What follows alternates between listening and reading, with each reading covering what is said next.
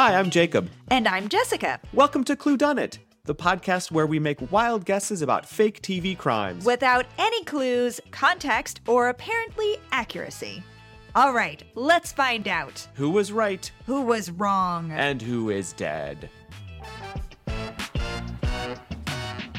So, it's funny, we were just doing, our warm-ups for this, which a lot of these warm-ups that we do come from my voice and speech class. I mean, you obviously were an actor and had warm-ups as well. I was!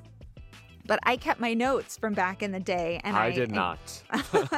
I incorporated them into a little file that I go through before we do podcasts. I have seen said file. It is most impressive. My voice and speech class, I got an A. I was very happy with myself. Very nicely done. Yeah, and we always had to do, I think we had to do a midterm and we had to do a final, which were personal evaluations with the teacher. Anyway, he says to me in my evaluation, "You have perfect standard English, except," and I was like, "What?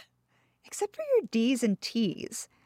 Are your family German? Do you have German in your family?" And I was like, I mean, sort of, because your grandparents are not sort of. Your grandparents are. My grandmother was German, but I mean, she died when I was 7, and my great grandmother was around longer, and I did, go hang out with her once or twice a year. Your family after that, yeah, and you went on family trips to Germany.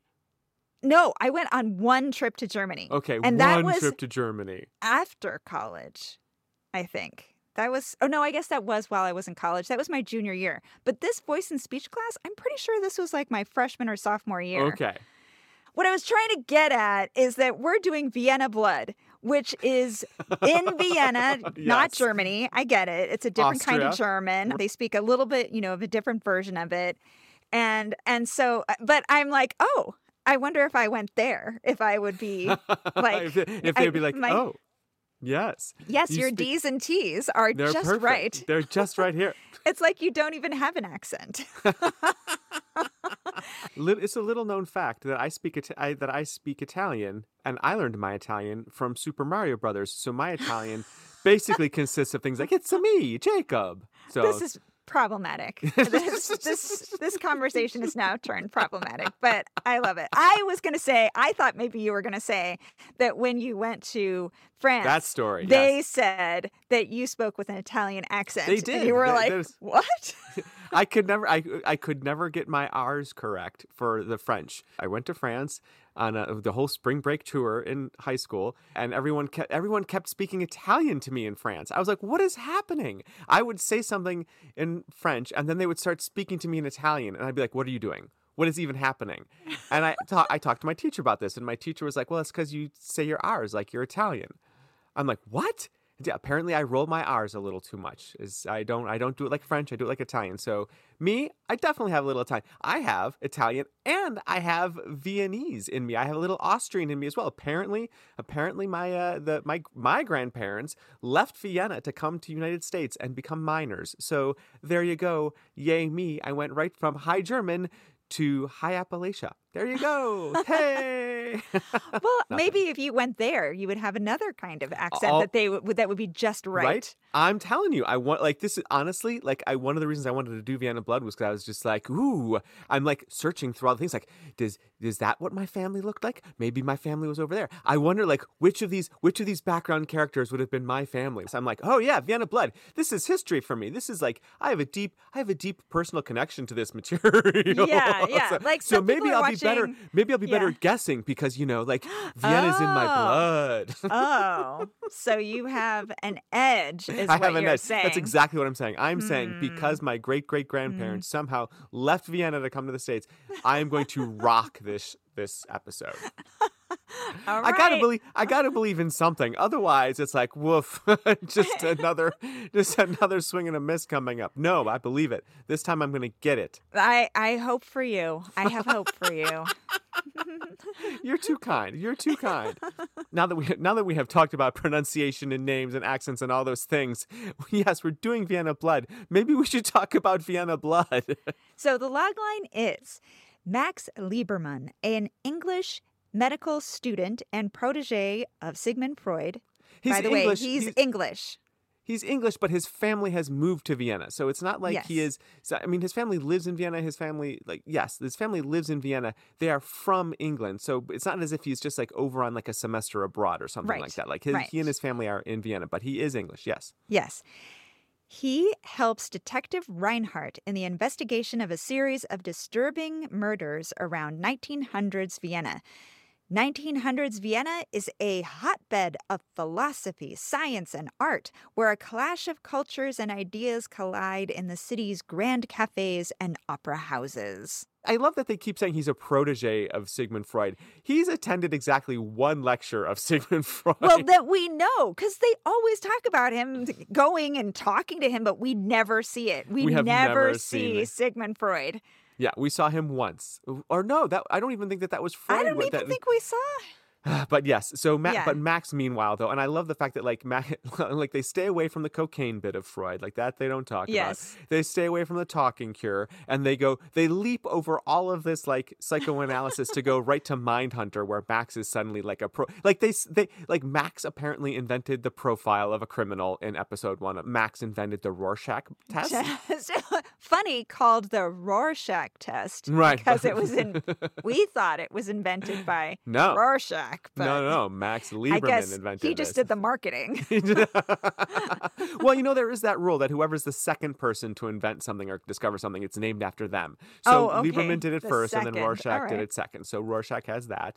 So yes, it's the same thing as with all these shows where it's just like what kind of like steampunky, how are they taking the modern world but kind of presaging it or inventing it then too? Yeah. So we are watching. Apparently, we're watching Viking commercials. That's what we're watching. We're watching Viking River Cruise commercials on PBS Passport. PBS. Oh my God! I want to go. So the pilot premiered in 2019. This episode, second season, it aired October of 2021. And the episode that we're watching is called The Melancholy Countess. When a depressed Hungarian countess drowns in the bath of her luxury hotel suite, it looks like suicide. Intense scrutiny falls on her psychoanalyst, Max Lieberman. Oh my gosh. Oh no. So scrutiny's going to fall on him. Yes. Investigating officer Oscar Reinhardt teams up with Max to solve the riddle of the Countess's death and clear Max's professional reputation. I can see a couple of problems with this. Other than the fact that the accused is participating in his own investigation? Yes. Maybe? Well, that first, number one. But number two, the season 1 ended with our detective, Oscar Reinhardt, not getting the promotion that he was up for in favor to his rival, who is a total a-hole stick up the butt. Well, actually, he's not even a stick up the butt. How would you describe him? He's a bit of a brown noser. He's a bit of a he's power hungry, and he's definitely snooty. Like he definitely thinks that he's better than Oscar, and that there's no reason that like Oscar should just be put out to pasture is essentially what this guy thinks. Yeah. Detective and now Inspector, now Commissioner von Bülow. Pronunciation again, I have no idea. So he is, and Bülow does not like Max because Max does not ingratiate himself on a lot of people. Max ingratiates himself to no one. He is pompous, he is overbearing, and he's also a little bit of a coward. He hides behind things a lot. Like his first season, he should have broken up with his fiancée. Like from episode 1, it was clear that he was not in it with his fiancée, and she had to break up with him. So he he can be, what's the word? There's a line that they use, infuriating. He's infuriating and condescending, and also just, he's prickly. He's prickly and hard to get along with. Yeah. Yeah. And I wasn't even sure that I wanted to do this show after we were watching it. I was so infuriated. I was so mad at his character for the way he treated his, fiance. And this woman who is so full of life and delight, and like she's edge and she's sassy, and She's got all this perfect clothes. And by the way, she really has an amazing wardrobe, yes. Yeah, because this early 1900s clothing is, it's right on the edge of Victorian. So you have women who are still dressed in that clothing because, why waste a good dress? So Claire, by the way, is going to show up in this episode. Of course she is. I mean, you can't let a good love triangle go to waste. So You're right. Claire is Max's ex-fiancée. Max is currently in love with, again, a little troublesome, Questionable. a woman that he was a doctor for at the asylum. She received electroshock therapy from his superior. Max, by the way, is totally against such barbaric things as electroshock. But anyways, she had it, and now she works at the museum, and he is in love with her. So she is their kind of like hip pocket kind of coroner, not coroner, but like they're forensic scientists. Yeah, you're right. She's their forensic scientist. Like, exactly. She knows how to like look for poisons and knows what kind of bugs and threads and everything else is going on. So they do have a coroner that Max is no longer allowed access to because he's been fired from the hospital. But yeah, she's their CSI forensic scientist. And what is her name? Dr. Amelia Ludgate. Oh, and okay. She was actually recast this season. So we'll be meeting another actress in this role. Okay. And But the triangle. That fun thing where they're like, you are exactly the same person, but totally not. Yes. Did you get will there be some like meta joke where it's just like, oh, did you get a new haircut? Or the treatments. You're looking much better after your treatments. Right? Oh my gosh. I think there are some little funny bits in here. Like there is an actor who is in this episode. He's a guest star. He plays a role. I don't know what the role is going to be, but more of your IMDb pre-cheating.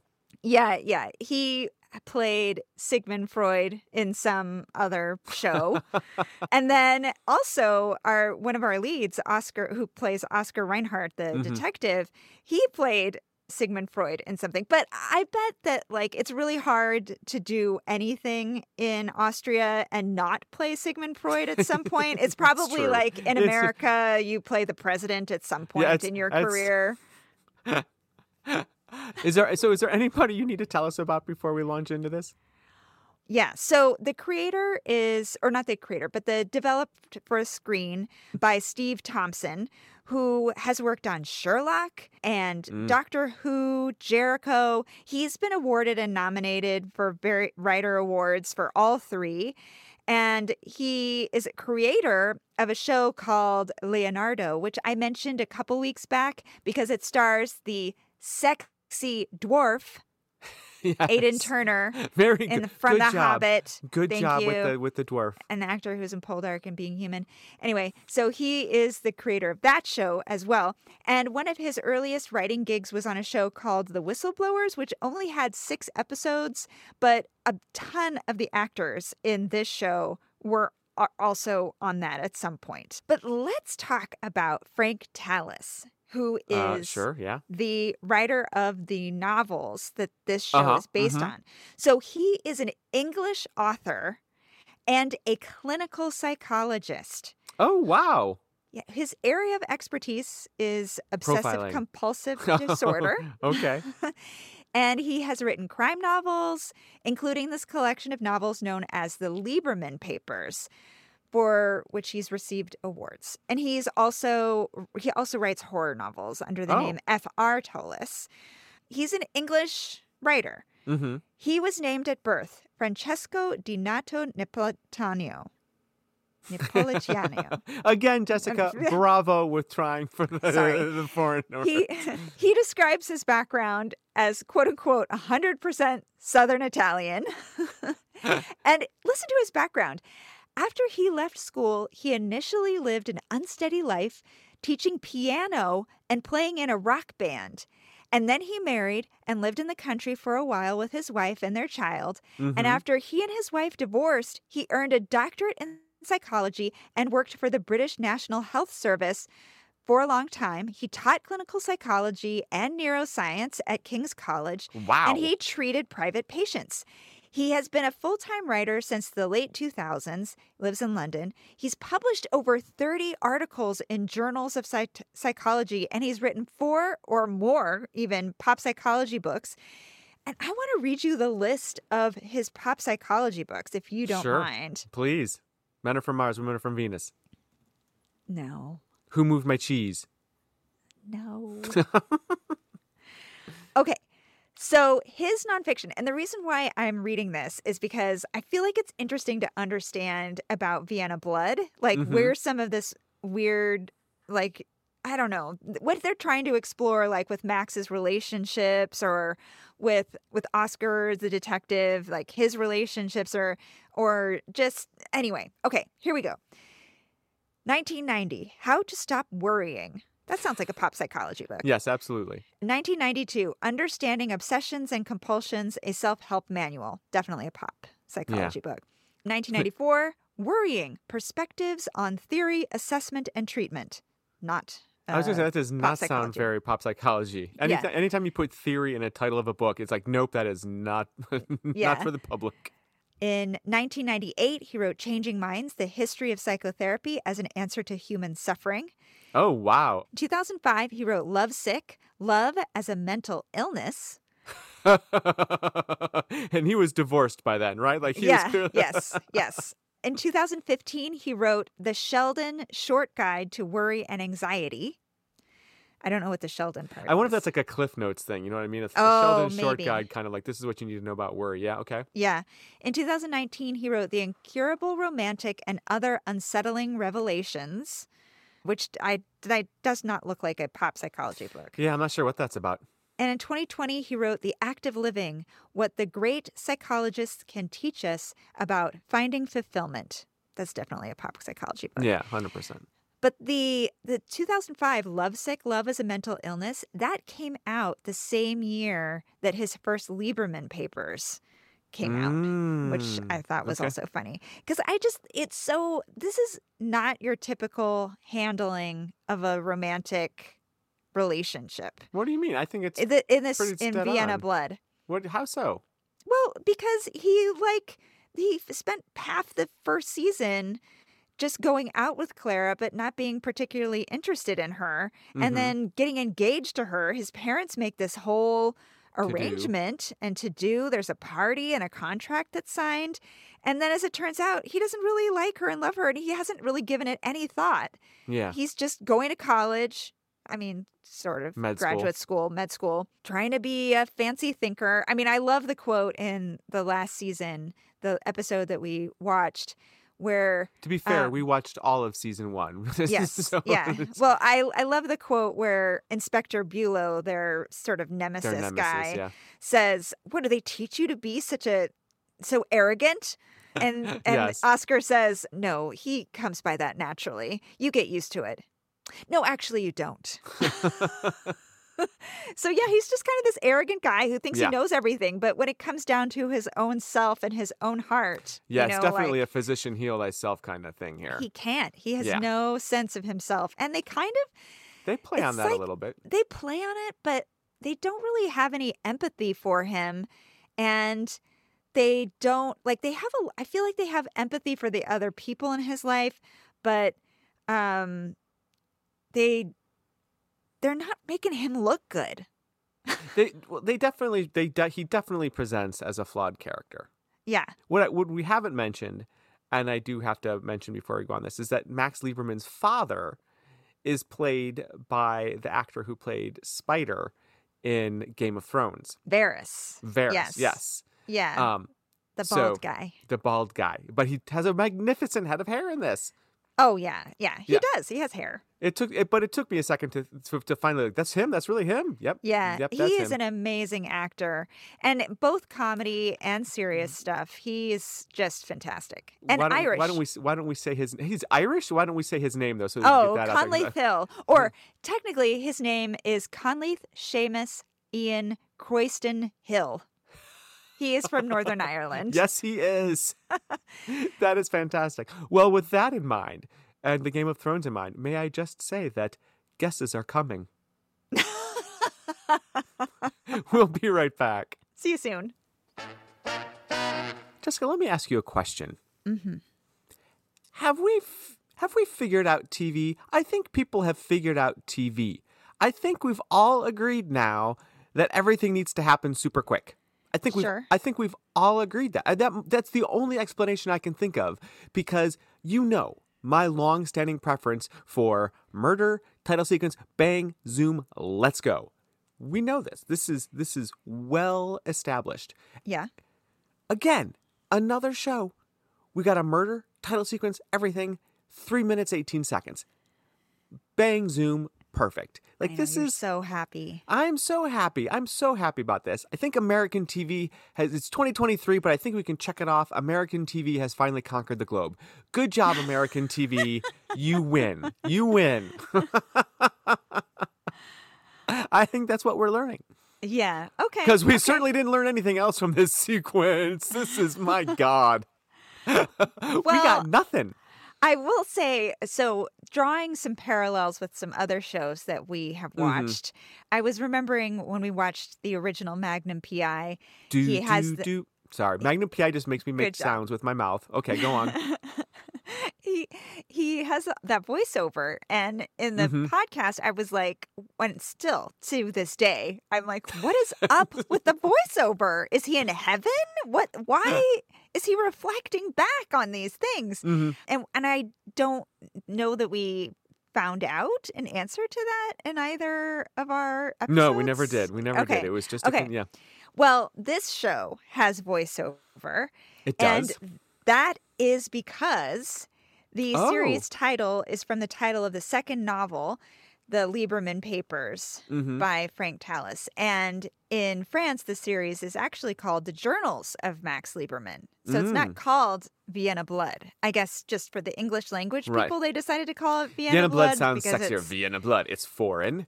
And it's bloody, so it's a mystery. It's dark. Yeah. It's absolutely. Oh, we actually forgot to say that up front. For anybody that has a bingo card, the show is considered a crime drama history. Ooh, history. We should also add like travelogue into this too, because clearly, for me, anyways, some of the fun is like seeing all these other like exotic locations. Yeah. Well, and by the way, I didn't say this earlier, but they are filming on location in at least three of the scenes. You can absolutely tell. Yes. Yeah. So apparently in this episode, Max is going to meet up with his father at the Bergarten.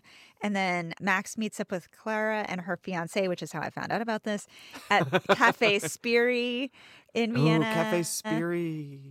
And I know nothing about it. It just sounds great. Anyways, so we got 3 minutes. Shall we go into it? Shall we just start it? Tell them what happened? Yeah, so there's voiceover, and that's right, the voiceover. Yes, corridor. Yeah, the voiceover. It's so the whole great. world has been mapped. The fables have been destroyed. There are no mysteries. That's how he starts off. There are no mysteries, and I was like, "What are you trying to do? Kill my podcast?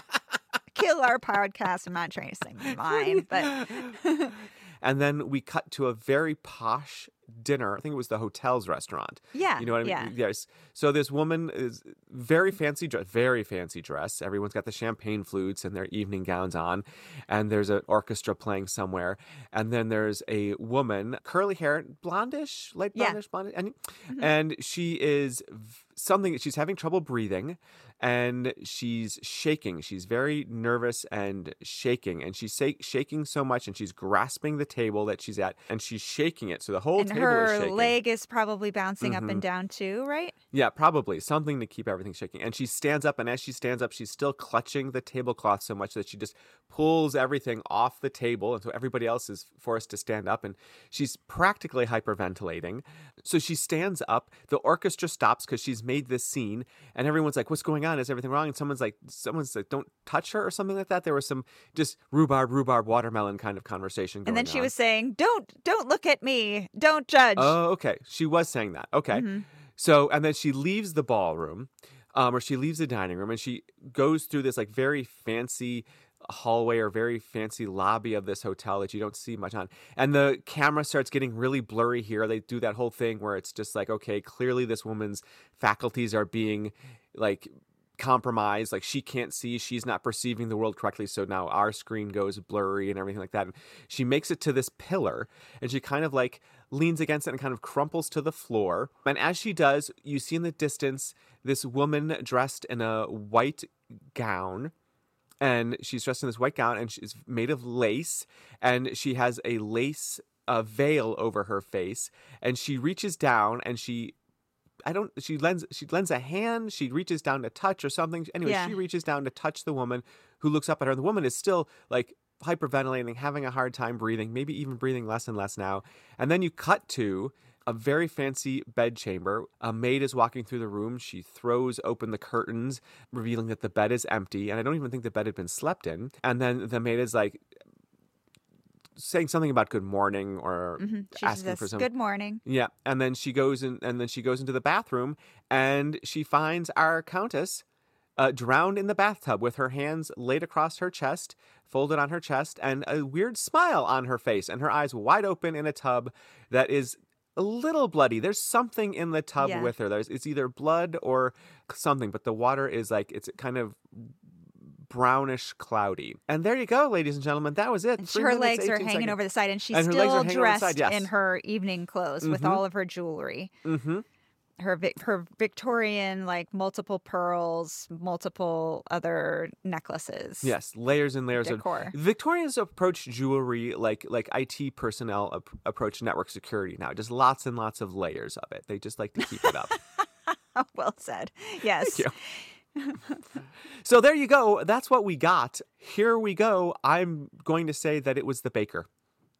The baker? I don't know. I just want to see more about hotel? At the hotel. Sure. I just want to see more of like Viennese pastries. So I'm hoping that it's the baker, and that we have to keep going to lots of different bakeries and cafes and just be like, yes, show me all of the baked goods.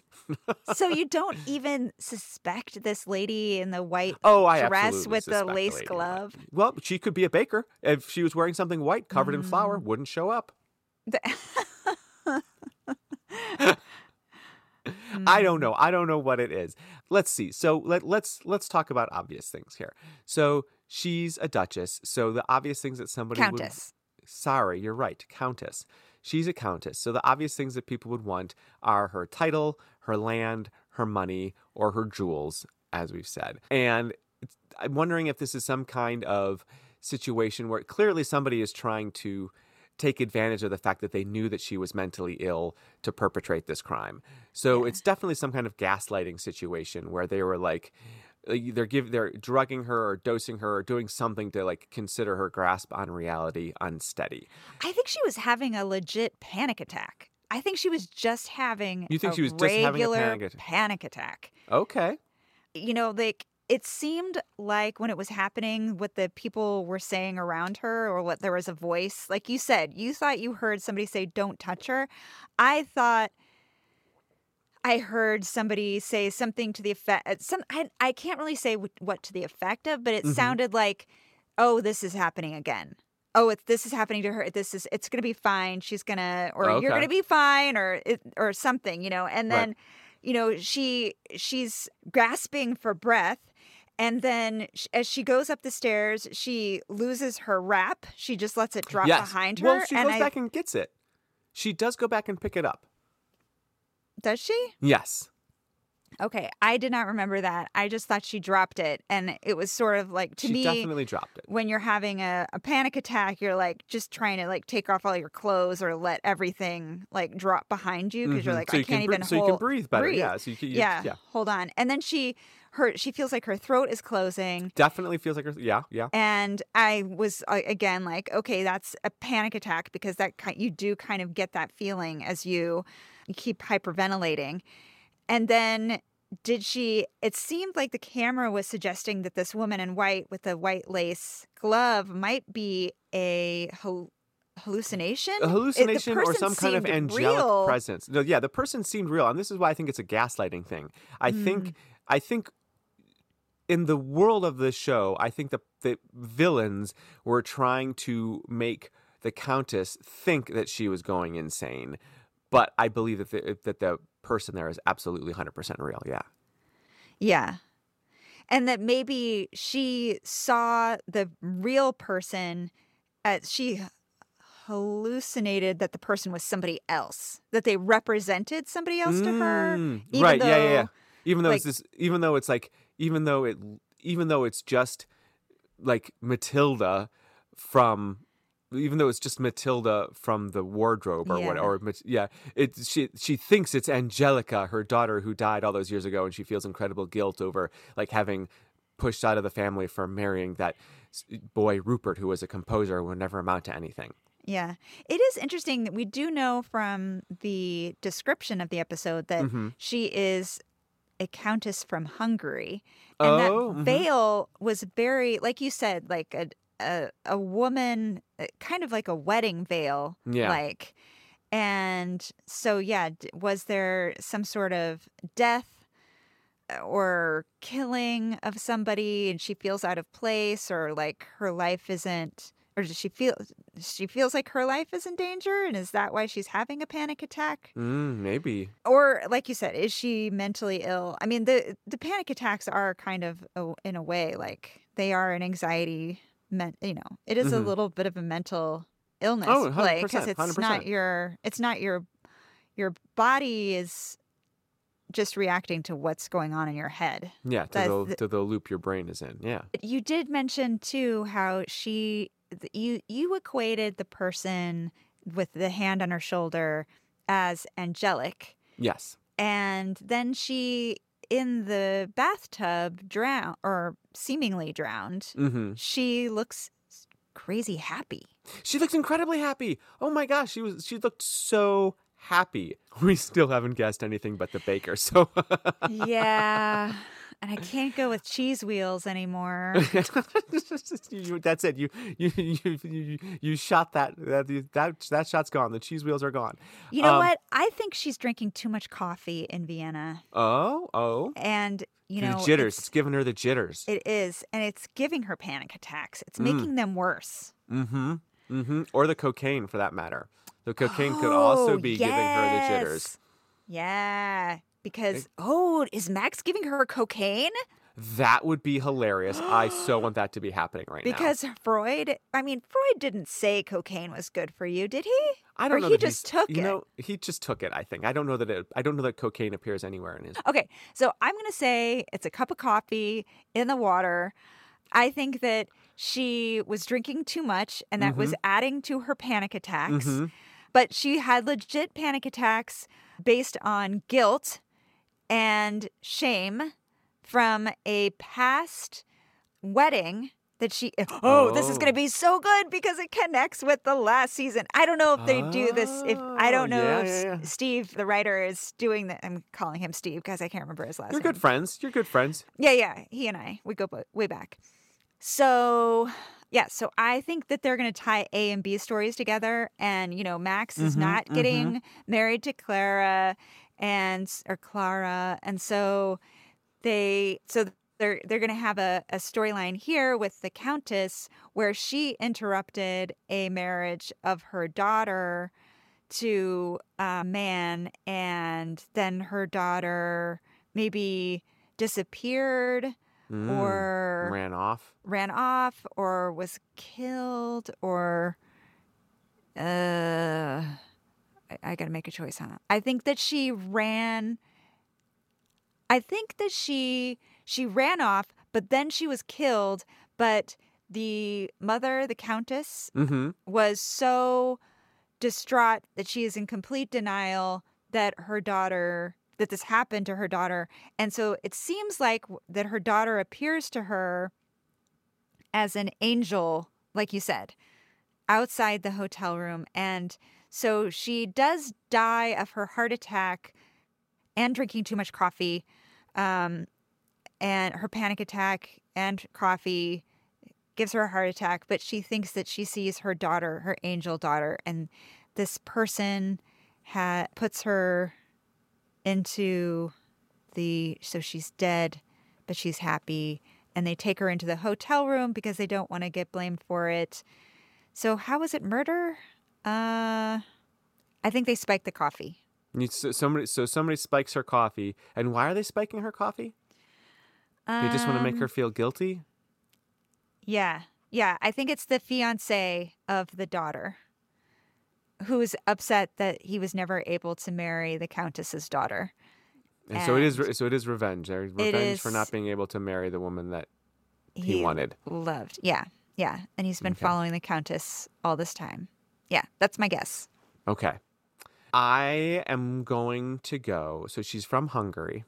Mhm. I am going to say that she was kind of deposed, or she was in Austria and spending all the money that the people son, I'm going to say son, I'm going to say son, back home didn't want her to be spending and going through. So I do think that I think this is all about the title and inheritance and money. So I think that the son or whomever is there is trying to press his suit, either to get rid of her so she stops spending money and he has more for him, or because they're afraid of what family secrets she's going to spill in her sessions here. But I think it is somebody Oh. back in Hungary, and I do think you're right. I think they're playing on her nervousness. They're playing on her guilt about some kind of wedding that happened. Either she knows that she shouldn't have let her daughter marry this abusive man, or she's afraid of her, or she's afraid of her daughter, or she's afraid of like this woman who has like married her son. So I think that that's what that is. But I think it's her inheritors, and I'll say son, either son-in-law or son, who is trying to bump her off to get the whole enchilada. And I know they don't have enchiladas in Vienna or Hungary. I'm not sure what they'd call it there, but that's what they're doing. To get the whole eclair. To get the whole eclair, yes. Eclairs.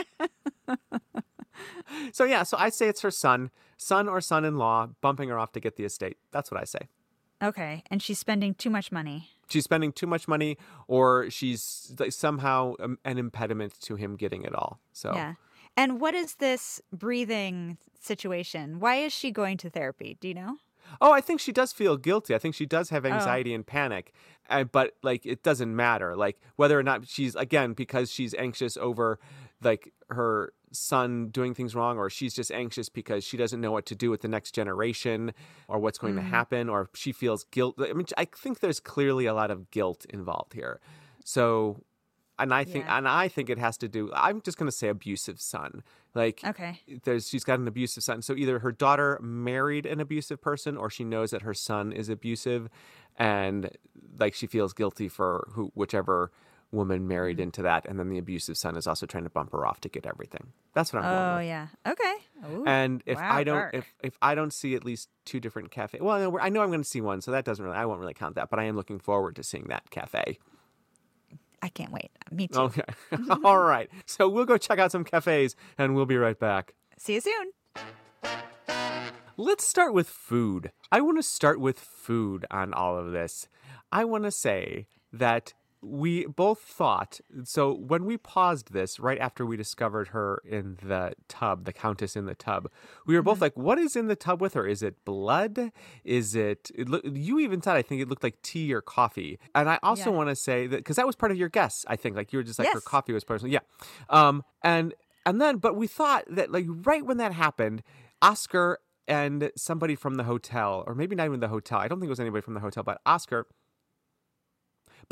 is looking at her, and Oscar has this little like snuff box almost. Tin, It looks like yeah. it's a little tin, tiny little snuff box. tin. It's decorated. It's clearly like it's not like a throwaway disposable thing.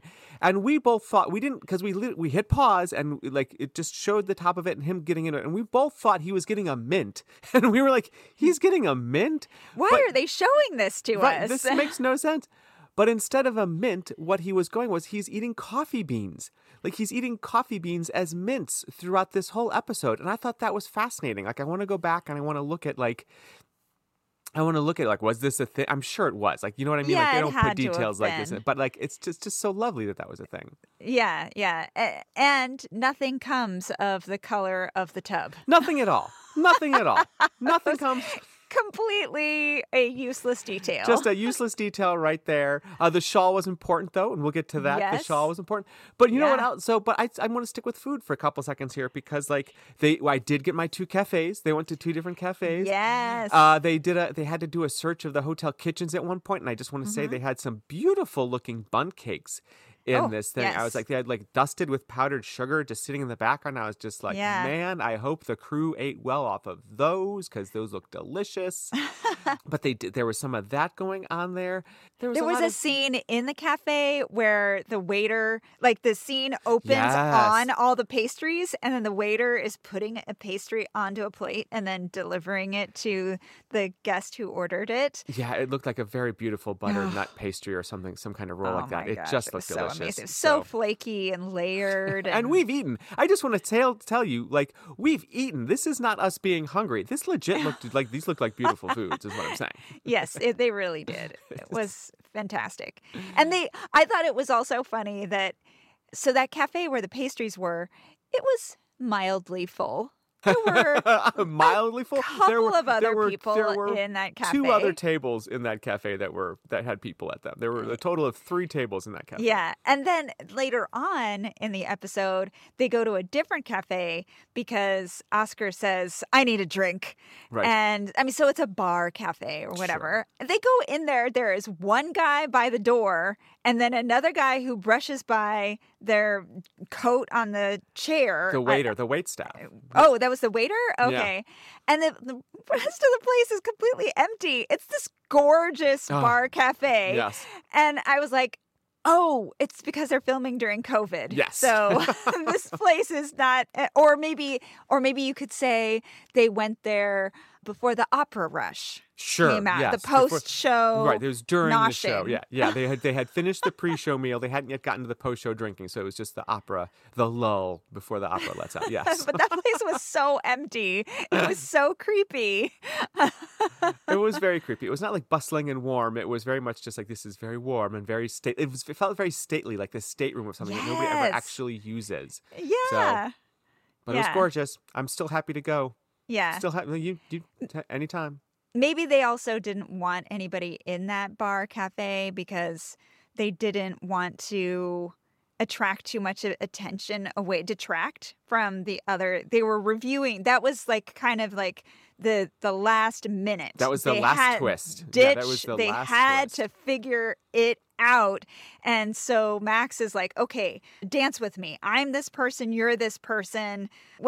Okay, let's go through. Oh, this is it. This is the deal. If they had people, it might have been too distracting to like go through all of those motions.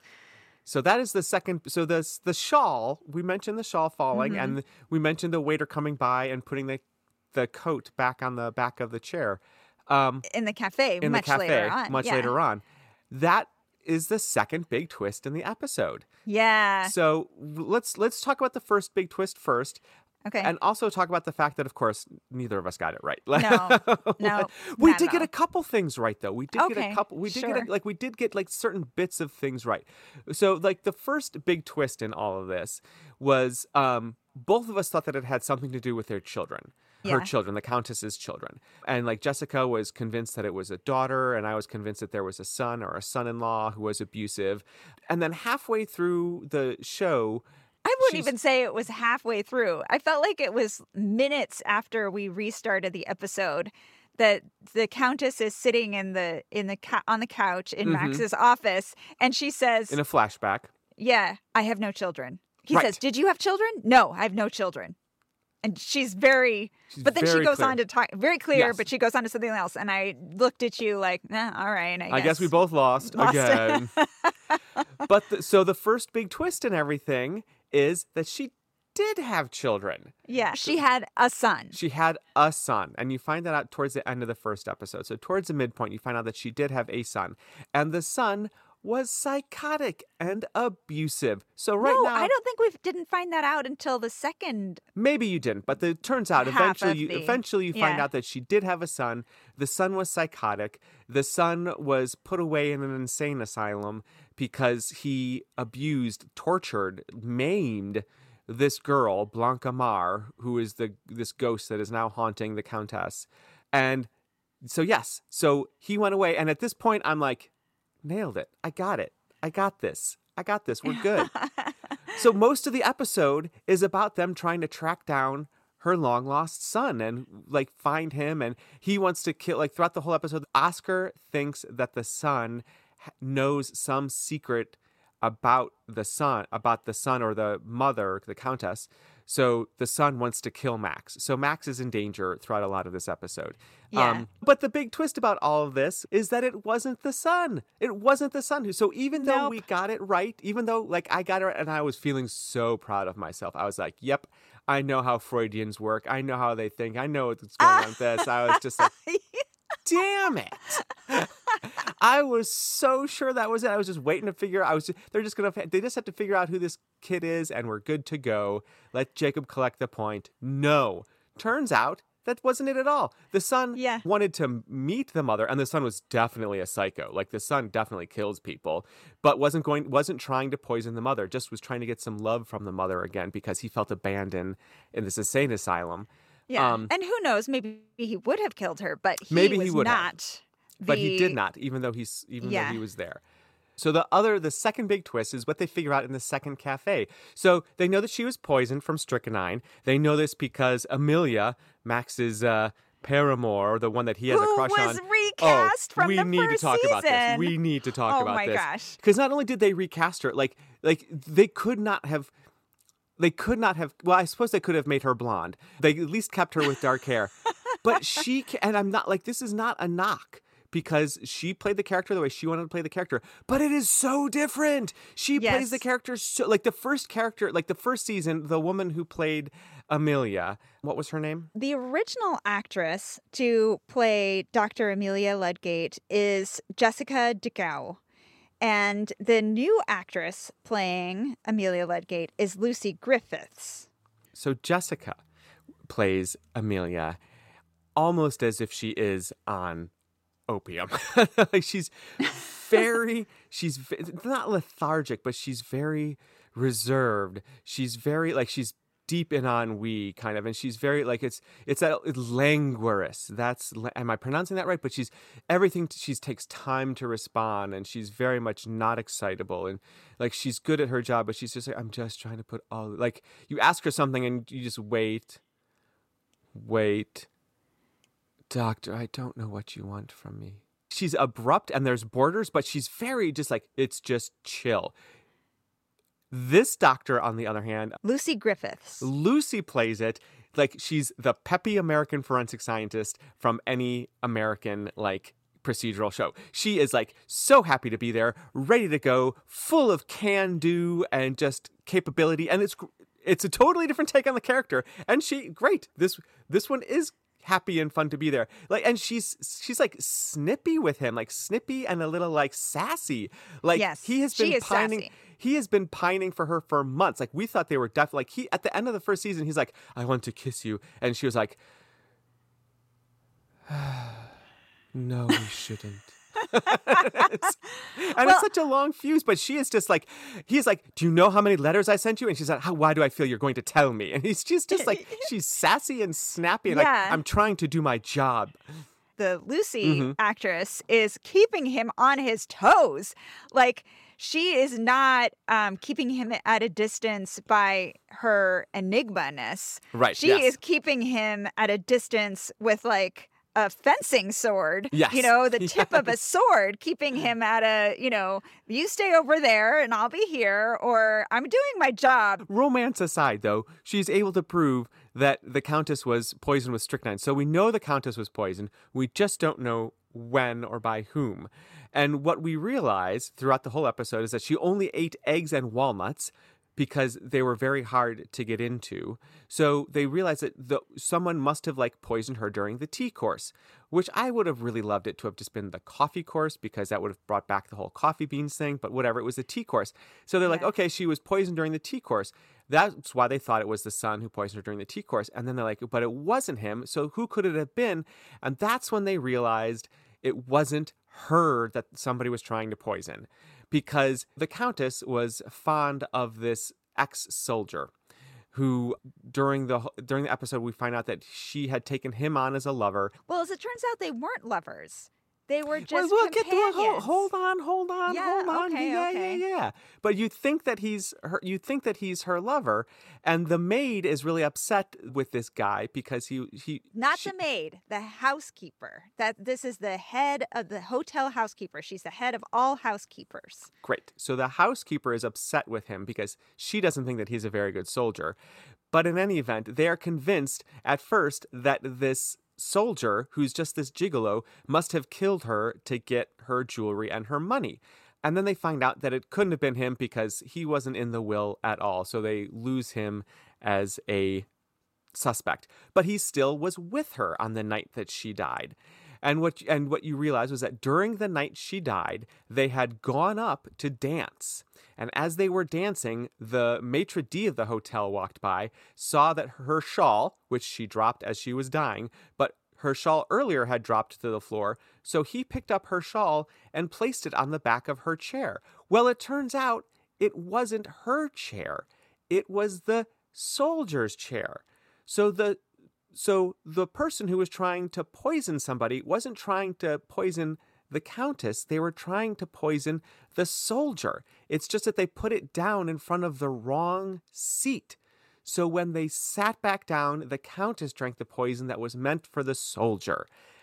Yes. That's what Max and Oscar realize in the bar. So then they realize that someone was trying to kill the soldier. So they go back and guess who was trying to kill the soldier? Jessica, tell us who was trying to kill the soldier. The hotel housekeeper. Because she had a son who committed suicide. He had been an Ulan, which is a soldier, in one of the types of soldiers in Austrian military. And he had been having an affair with this ex-soldier, supposed gigolo, who's now staying at the hotel. She was very upset about this relationship and that her son had killed himself out of and was guilt completely and shame disgraced. And that this other guy just keeps going despite his, continues to live despite his, anyway, she's very upset and she pulls a gun on him. She pulls a gun on him, and this is where another little thread to fall up here. The person who was, so she saw the Countess when she was dying, saw this woman in white, Blanca Mar, this woman in white, who we thought was a ghost, but it wasn't that she was a ghost. It was one of the bellboys. The hotel was operating kind of as a bordello as well. So the bellboy would dress as a woman in white and then whip the soldier, who would put a horse bit in his mouth. So there was some freaky, sexy stuff happening in the background. Yes. That the bellboy wasn't particularly happy about, but the maitre d' was paying him off to keep quiet about it. And this was how the ex-soldier could feel complete. So the head of housekeeping walks in on them doing their thing, pulls a gun on them. Max and Oscar burst in. The head of housekeeping is just like, long hair, don't care, shoots the soldier straight through the head, and then says why she did it, and then shoots herself. Yeah, right there in front of the poor bellboy dressed The poor up, bellboy who was just, oh my gosh, traumatized for life. just completely traumatized. On the other Cover hand, in- Max has a new patient. Yeah, I guess. Yes. Very true. So our hopes and dreams were completely dashed. I thought I was so smart and so close to getting a point, but no. So well done, writers. Yeah, that was a really good twist at the end. It was. I had not, that dang scarf.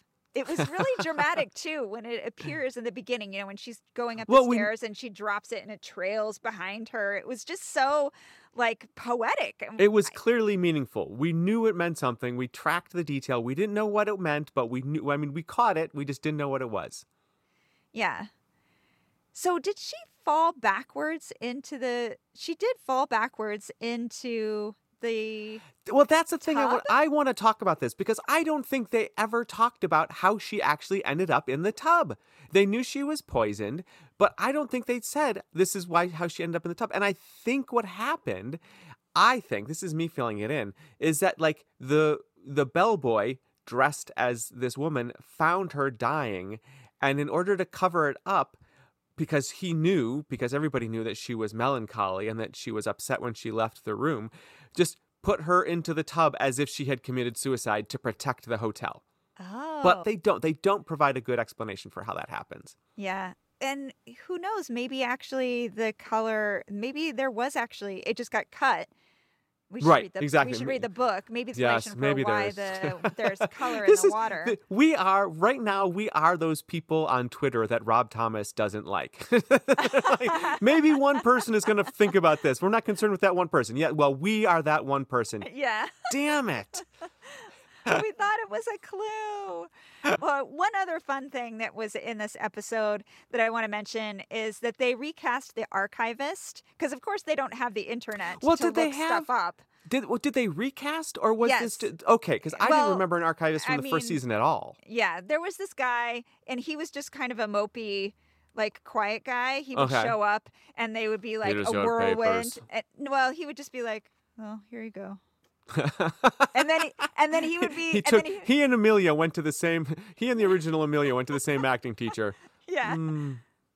Yeah, so the camera would, in the first season, would stick for a moment on him because he was just, he had no energy really. Like, and they liked that. It was sort of a ha-ha moment. Right, yes. Whereas they were like, I need this information to find out who this guy is. It's a matter of deep importance, of murder. And he would just be like, here you go. Oh, see you later. Kind of very understated. Right. So Detective Oscar comes into the archive room and wants to have somebody looked up or some information or certificates looked up. They want to look up this soldier and find out why he's an ex-soldier now. And he's sort of like, oh, hi. Oh, wait, who are you? Not that it matters. Wait, you're a woman. No, it's fine. It's fine. But wait, who are you? Because it is a woman now, and she's played by Miriam High, and she is also sassy. She's sassy. She is very forward, and there's a great scene with her. And maybe you were going there, so forgive me if I'm about to steal your thunder.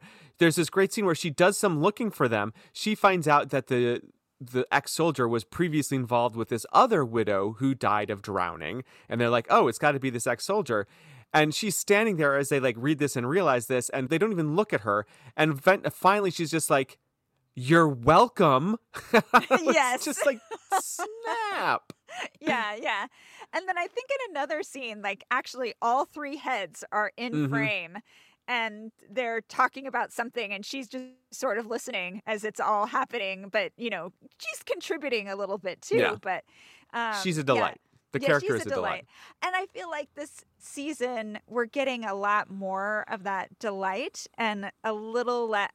Makes me want to read the novels to see how dark and depressing and they definitely everything also looks crisper this season. It looks just I won't say brighter, but things look more in focus, more in it just kind of snaps a little bit more this season. Yeah. If you can use an audio metaphor for a visual thing.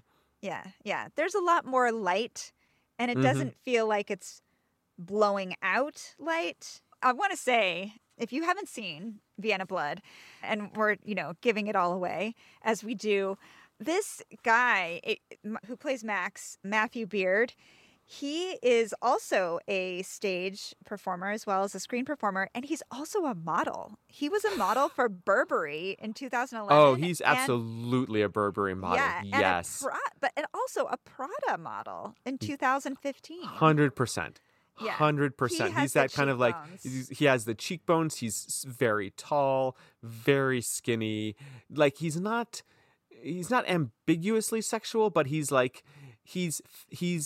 and I mean this in the mythological, Tolkien sense, that he is fey. He is he's got the very fine bones, very kind of tall and stringy, and just a little kind of 100%. He was born too late to play an elf. WB is doing it again, so you're right, I hope his agent is on the phone. Have I got an elf for you? Yes, yeah. Oh my gosh. I mean, come on. This guy, he played Edmund Tyrone in Long Day's Journey into Night on the West End and at BAM. That's the son, right? Yeah, yeah. Yeah. That's the son. The That's tortured son O'Neill. who's O'Neill. Yeah, yeah, yeah. Yeah, who's O'Neill's 100%. character. Yeah. He also was in Skylight with Bill Nye and Carey Mulligan, the 2015 show that went from the West End to Broadway. He earned a Bill Tony Nye, nomination. the science guy? Yeah, he's an actor. Okay.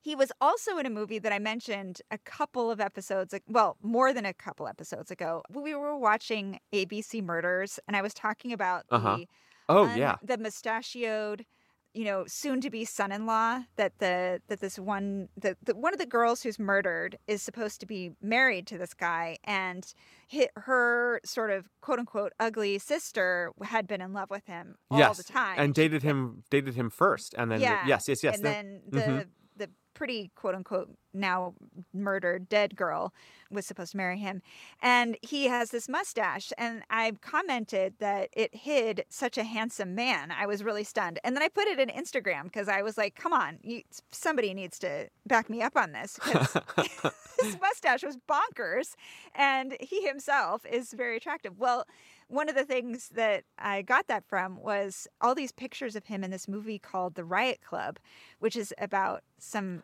filthy rich boys in an infamous club at Oxford.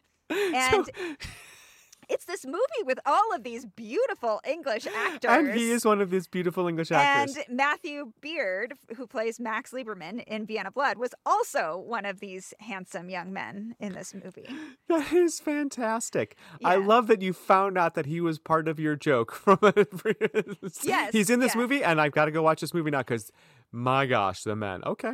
Yeah, well, and I imagine because they are supposed to be filthy rich, kind of a-hole kids. Mm-hmm. And so I imagine this was great for his reel, because for Vienna Blood, they were like, oh, yeah, we're totally looking for a real guy who plays somebody annoying and a-holy. Oh, yeah, he can totally pull that off. He can do that, 100%. Movie. Look at, there you go. Go over here. He can do that. Yeah. Well, I would be remiss if I didn't talk about two more people. Mm-hmm. First of all, just to mention, because we talked about Conleth Hill playing the father of Max's father. Varys from Game of Thrones. Yes. Also, his mother is Mrs. Rachel Lieberman, and she is played by Amelia Bullmore. So many Amelias. I'm getting confused. Okay, she's played by Amelia Bullmore. And she is a writer and an actress. She has lots of TV credits as both a writer and an actress, and sometimes for both. And she has comedy and serious roles.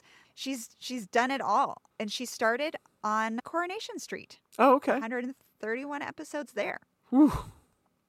Yeah. And then, of course, we cannot leave without mentioning the actor who plays Detective Oscar Reinhardt, and that is Jürgen Maurer. And he is an Austrian actor. He was a regular cast member of the Austrian co-produced crime drama Tatort, which a lot of the Austrian actors who were in this TV show were on that show. And he also appeared in a society drama called Vorstadt Weiber, as well as a number of other long runs and guest stars on other Austrian and German language TV shows and film. And he was an ensemble member, it seems like they're trying to say, at the National Theatre of Austria, called the Berg Theater, from 1997 to 2012. I bet it's kind of like the equivalent of being part of the Royal Shakespeare Company. Mm-hmm. And interesting fact, I think I mentioned this earlier, he played Freud in a 2010 TV show called Ein Couch. Sorry, let me say that again. The show is called Ein Couch for Ali. So a couch for Ali? Yeah. All right. I wonder if that's some weird offbeat comedy with Freud or something like that, or if it's I don't know, something sweet, something sentimental. I don't know, but good for him. And yet you're right. I think everybody has to play Freud. If you're from Austria, I think it's demanded. Just like everybody in America, everybody independent actor in America has to play Mark Twain at some point or another. You know what I mean? Yeah. Freud, Twain, one of those things. You're just gonna have to play it. Yeah. So. Yeah, for sure. All right. Well, I'm gonna go look up in my family tree and find out which if I was more on the side of the Freudians or more on the side of the psychotic children. Oh Lord. Okay. I'm hoping I was closer to the Freudians, or at least closer to the like police inspectors or something like that. I don't know. By the way, the guy who played the psychotic son Mm-hmm. of the Countess, who, dressed himself as the bellboy, Yes. he is the guy who played Freud in the Netflix TV show. See, I'm telling you, man. You just I at did this not point, recognize it's him. it's law. No, it's Law and Order. That's what it is. If you're in America and you're an actor of any stature whatsoever, you have to have appeared in a Law and Order episode. Yeah. If you're an actor from Austria at any point, you have to have appeared as Freud. Yes, that's what it is. That's the joke. I've been searching for it all episode. That's the joke. And if you're in England, you have to have been on Coronation Street. Coronation Street or EastEnders. I'll give you EastEnders. Right. Yeah, EastEnders or Coronation Street. That's what it is. All right.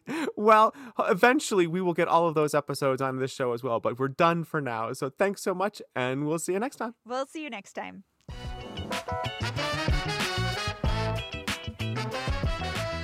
Hey, everybody. Thanks for listening. We really appreciate it. And now we want to hear from you.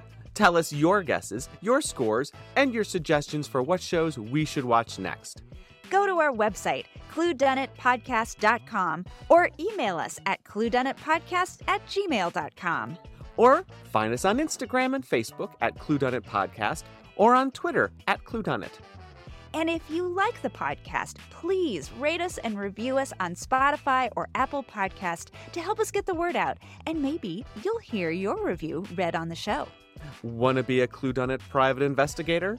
Leave us a few bucks at cluedonitpodcast.com and we'll send you a personalized, official Cluedonit private investigator license. Officially approved by the totally fake Podcasting Adjudication Board in their secret headquarters in a mountain outside of Squamish. We hope to hear from you soon, because watching TV is always better with friends. It's one of those things. It's like one of those school tales, and by school I mean college. One of those school tales that everybody kind of like, oh yes, well Freud did cocaine, so it's one of those things. You know what I mean? Okay. Like like opium was everywhere, and people did heroin, and it was fine. You could go down to the medicine store and get it. So, did he actually do it? I don't know. That's the story. But maybe this is where it gets introduced, because we did have opium dens in the last season of Vienna Blood. So. No, that was Lydia Poet. Oh, you're right. Oh, my gosh. See, all of these European 1800 shows. Well, this isn't 1800s, but all of these like European, Victorian, Edwardian ones. They're all blending together. It's all blending together. Pretty soon we're going to have Jessica Fletcher in like a Victorian gown, and it's just not going to make any sense whatsoever. You're right.